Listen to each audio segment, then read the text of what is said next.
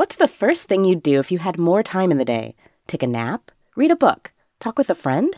When you know what's important to you, it's easier to fit it into your schedule.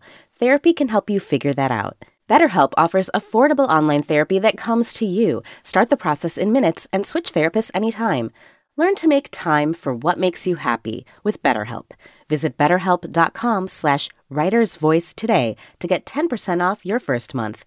That's BetterHelp, HELP.com/writersvoice.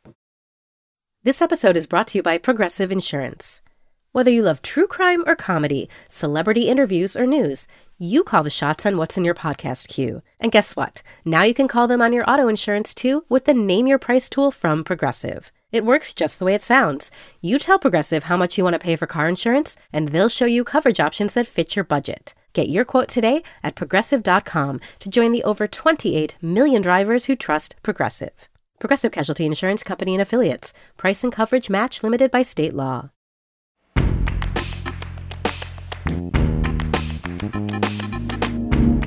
This is The Writer's Voice, new fiction from The New Yorker. I'm Deborah Treisman, fiction editor at The New Yorker. On this episode of The Writer's Voice, we'll hear Allegra Goodman read her story The Last Grownup from the February 27, 2023 issue of the magazine. Allegra Goodman has published 2 story collections and 7 novels, including Kaaterskill Falls, which was a National Book Award finalist, The Chalk Artist, and most recently Sam, which came out earlier this year. Now here's Allegra Goodman. The Last Grownup. She heard their footsteps on the stairs, water running in their bathroom.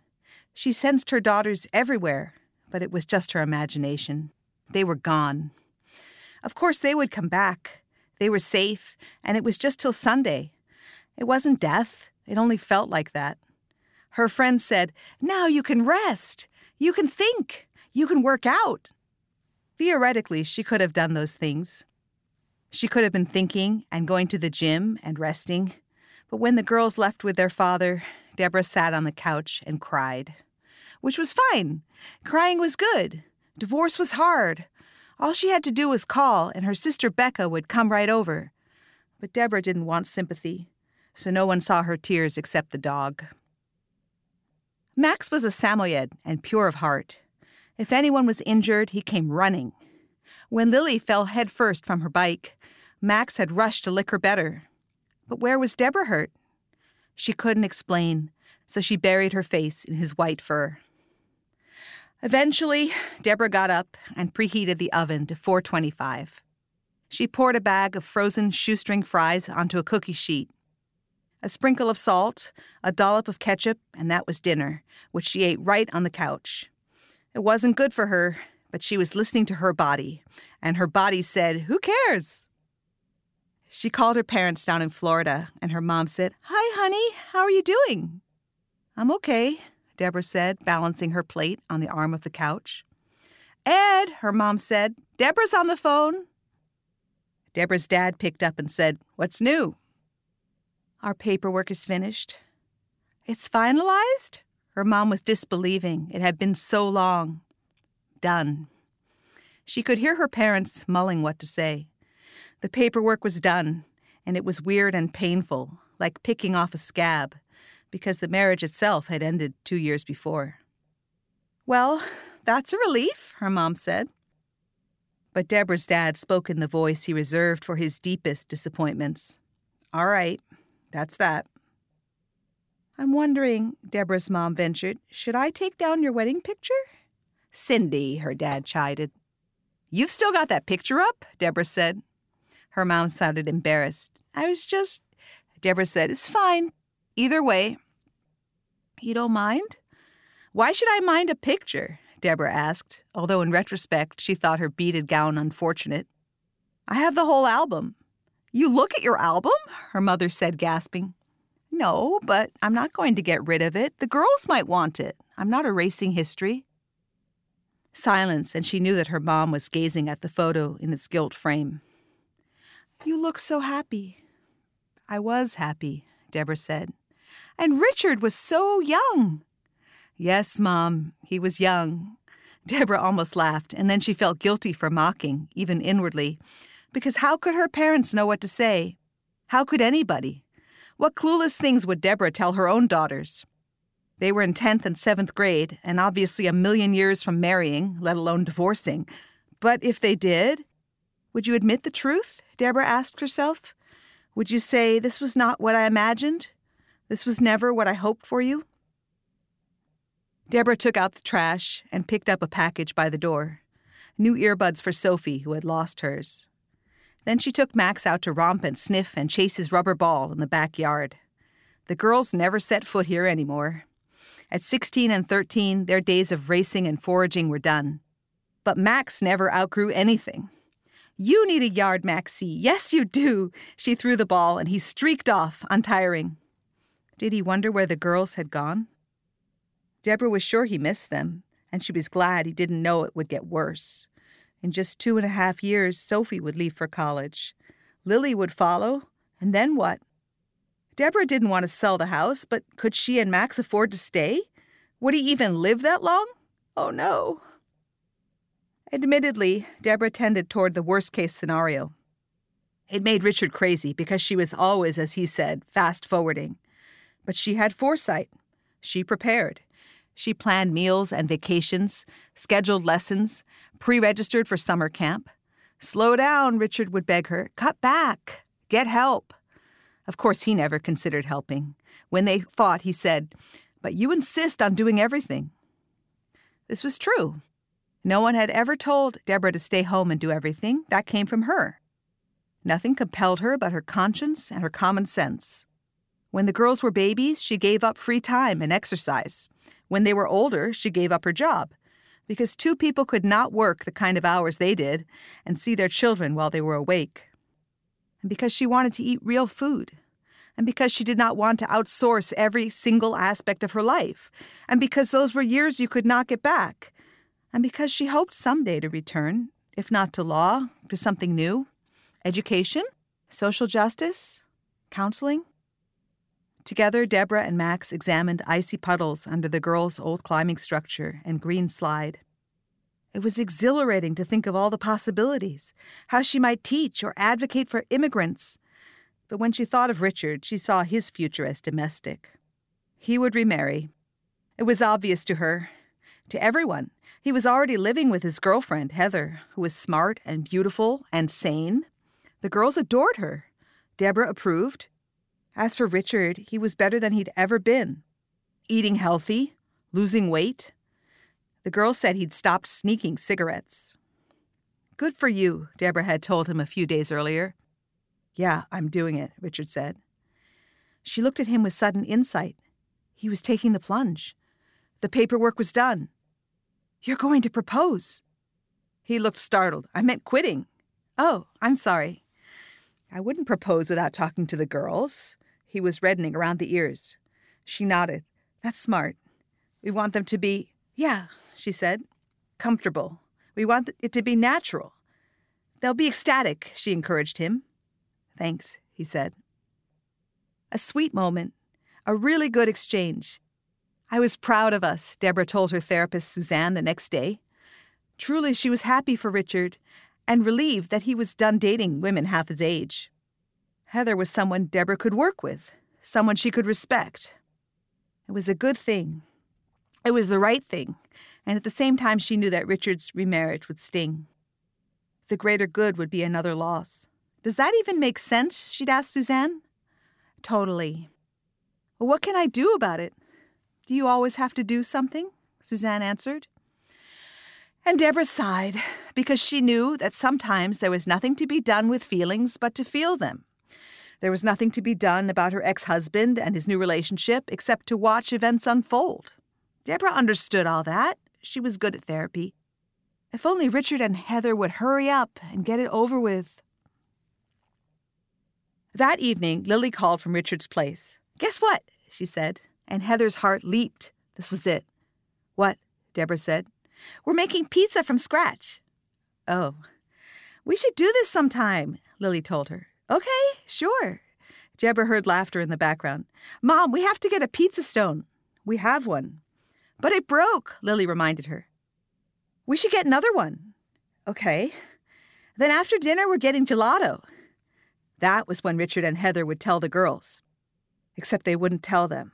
They would ask. They would sit together, the four of them, and Richard would say, "Girls, we have a question for you."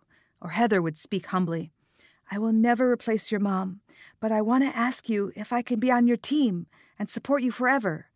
Or they would say together, "Girls, we have a present for you. You don't have to wear them all the time or ever, but we want to give you these necklaces." Deborah could imagine it every which way, the squeals of delight, the delicate gold chains, everything sensitive and meaningful. Richard would be kneeling, or Heather, or both of them, and there would be hugs and happy tears. "Have a wonderful time," Deborah told Lily now. "Let me know how it goes." "Bye, Mom. Love you." Lily always said goodbye like that, and Sophie too. "Love you," they chirped on every occasion, even when they called to say that carpool was late. Love you, until the words meant nothing. They might as well have said, "Talk soon." Where did that come from? Summer camp? It irked her, although it didn't bother anybody else. Plenty of parents spoke to their kids that way as well.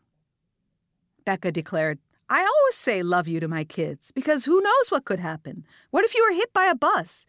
Wouldn't you want your last words to be love you?" Deborah said, "Not if it's just habit." Love you. Killed by a bus. The whole thing made her sad. She walked through the empty house. Then she vacuumed the first floor and cleaned the girls' rooms. "The kids won't learn to clean up after themselves if you do it for them," Richard used to remind her. He had been scrupulous about telling the girls to do whatever task Deborah required. "Do as I say, not as I do." She shook her head and picked up laundry from the floor. School clothes, leotards, balled-up tights.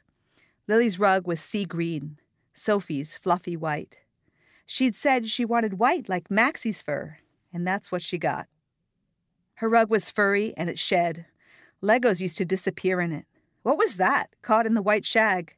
An earbud right at the foot of Sophie's bed. And there was the other one. Deborah almost called to say, "I found them," right after the new ones were delivered.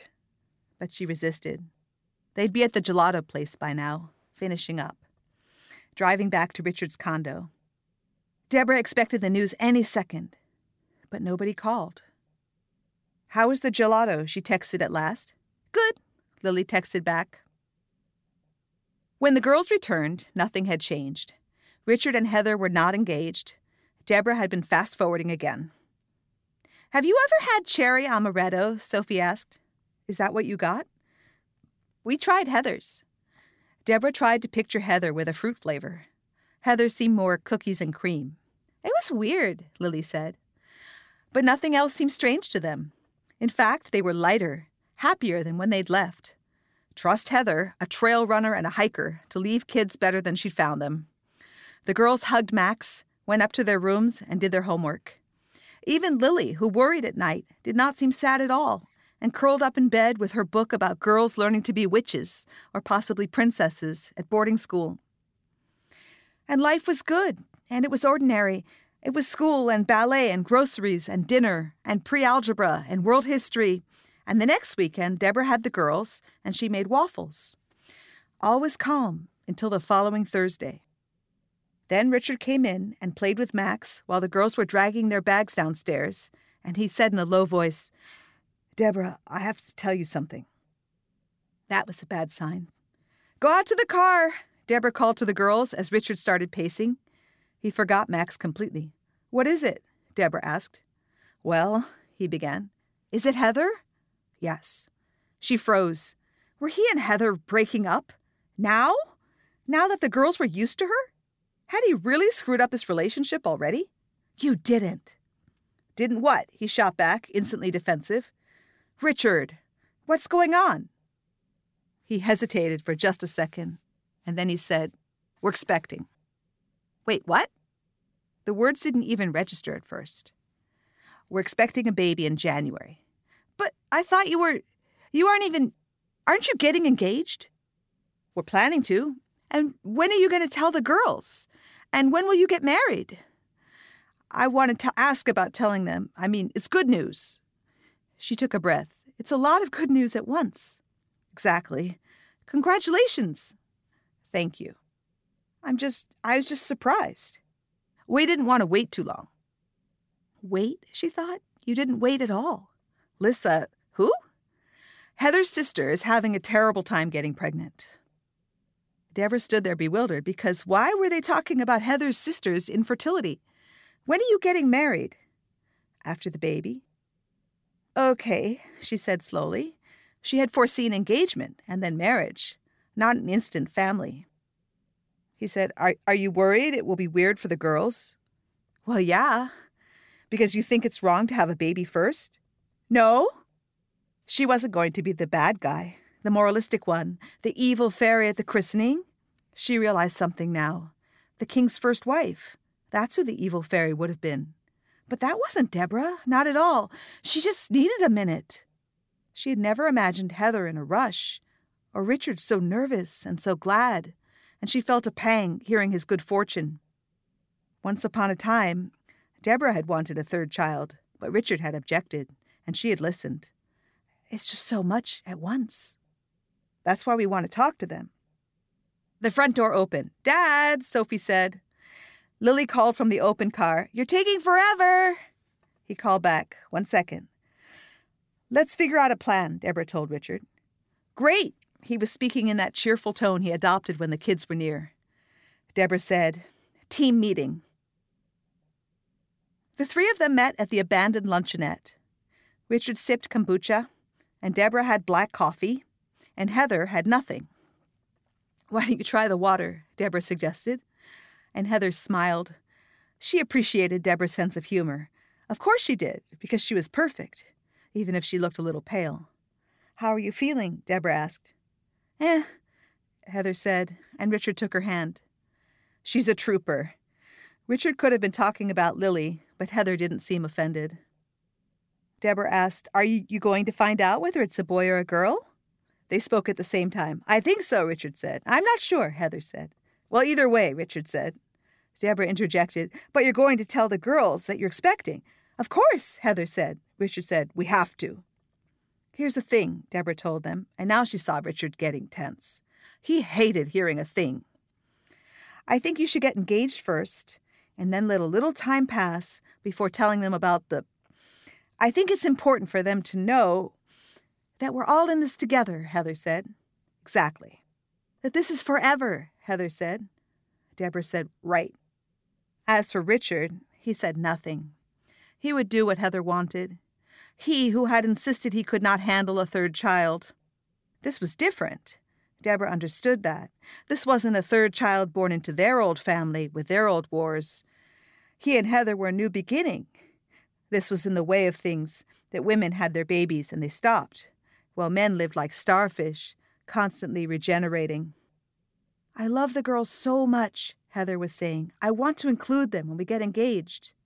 I got that part right, Deborah thought. Heather said, I want to dedicate myself to them. You're great, Deborah thought. You really are. And at the same time, you have no idea. Parenting times 3? The sleepless nights ahead, the tantrums and book reports and standardized tests, and the million ways that kids in middle school are mean. Heather said, We'll write a family proposal. Thank you, Deborah said, and meant it. I think that will be wonderful, she told Heather, because why scare her? And the new baby would be beautiful. She envied Heather that, although she was grateful for the daughters that she had. I'm glad we did this, Heather said when they were walking to the cars. Richard hugged his future fiancée's shoulders. He kissed her ear. And Deborah didn't feel alone at all. She didn't mind watching. She just felt like the last grown-up on earth, as she called after them, I'm glad we're all on the same page. The next weekend, she was forewarned and forearmed. She had in her possession a folder with a proposal. Heather had sent it, so Deborah was like the press corps, with the full text of the speech the president was about to give. And better than the press, she had printed 2 copies on archival paper. Even as her daughters were off listening to Richard and Heather pledge their troth, Deborah was sitting at the kitchen table, framing the documents so that each girl would have a copy in her room. Family proposal. We propose to be there for each other every day, to respect differences and appreciate each person for who they are, to make sure everyone in our family is seen and heard, to honor each other's feelings, to be on one team.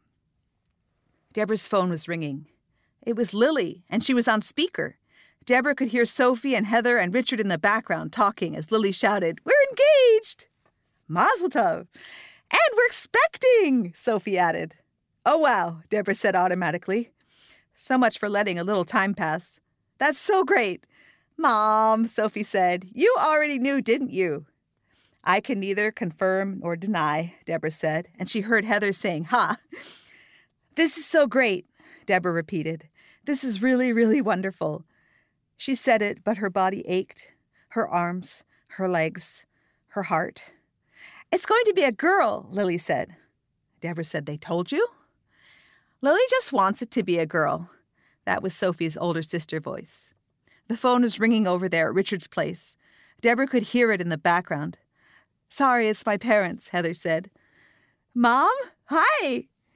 "We should talk to them," Richard said. "And we need to make dinner," Heather reminded him. Crashing sounds and laughter. Heather's voice. "Yes, we're here with the girls. We all proposed to each other." "Okay, I have to go," Lily told Deborah after a minute. "Love you." Everyone was happy. Everyone was young. As for Deborah, she was relieved. She was actually glad that Heather and Richard had shared all their news at once. She almost wished they'd revealed the gender too, and named the baby, and that their perfect child was in school, and Richard was showing just how involved he could be the second time around. "I have so much more patience now," he would say, as older parents always did. "I am so much calmer." Deborah wished it had all happened already, so she didn't have to watch. In the twilight, she got the leash and took Max for a walk. The earth was damp, the grass tender. The neighbor kids were biking up and down the street, looping in parabolas. She stood watching as she called her sister. "Hey," she said. Immediately Becca said, "The deed is done?" "Yep." "And how was it?" "It was great. It was beautiful." "Were you there? You sound like you were there." "No, I wasn't there. I heard from the girls, and they also know about the baby. I thought Richard was waiting to tell them." "Apparently not." "I thought you had that big meeting." "We did, and Richard sat there agreeing to everything." There was a pause, and then Becca said, "He's just bad." "He isn't bad," Deborah said numbly. "Yes, he is." "He's inconsiderate," Deborah said. "That doesn't make him bad." "Whatever," Becca said. "You can call it what you want. He blindsided you." "No, Max," Deborah called. He was straining at the leash, barking at a beagle. "He's getting violent," Deborah told Becca. "I have to go." "Max isn't violent. He has a thing about little dogs." Deborah was maligning her own sweet Max just to get off the phone. "Hey, Deborah, it's okay to be angry," said Becca, who taught creative movement. "You can scream. You can dance it out." Deborah pulled Max across the street. "Yeah, I don't think I'm in that kind of shape right now." "No, anyone can do this. Listen, it takes 2 seconds. Plant your feet." Deborah planted her feet on the sidewalks as Max looked quizzically at her. "Breathe in and tighten your whole body. Make fists." "Uh-huh." "Then open your hands. Release your breath. Let go." Deborah opened her left hand because she was still holding the leash in her right. She exhaled. Then she said, "Let what go?" "The whole thing." "Oh, I can show you some other ones," Becca said. "That's just a mini ritual. Anyone can practice that at whatever level. Just try it whenever you feel the need." "Thanks," Deborah said. "Will do." She took Max home and let him run around while she sat on the girls' old swing. He was looking for his ball. Several times he ran up as if to ask, "Where did it go?" Max sniffed her knees. He wanted her to hunt, but she said, "I can't, Max. Sometimes you have to rest, you know?" His ears pricked up. He could detect even a hint of sadness. "It's okay. It will be okay. I promise. You keep looking, and if you still can't find your ball, I'll buy you a new one. And then as soon as I buy a new one, the old one will turn up." Max buried his head in her lap as she said, "I don't know why it happens. It's funny, right?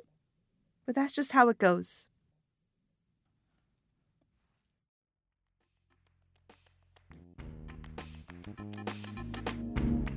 That was Allegra Goodman reading her story, The Last Grownup. She's been publishing fiction in the magazine since 1991. You can hear more New Yorker fiction read by the authors on NewYorker.com and on the New Yorker apps available from the App Store or from Google Play. On the New Yorker Fiction Podcast, we invite writers to choose stories from the magazine's archives to read and discuss. This month, Claire Sustanovich reads The Moons of Jupiter by Alice Munro. You can subscribe to that and other New Yorker podcasts by searching for The New Yorker in your podcast app. Tell us what you thought of this podcast by rating and reviewing The Writer's Voice in Apple Podcasts. The Writer's Voice is produced by Michelle Moses. I'm Deborah Treisman. Thanks for listening.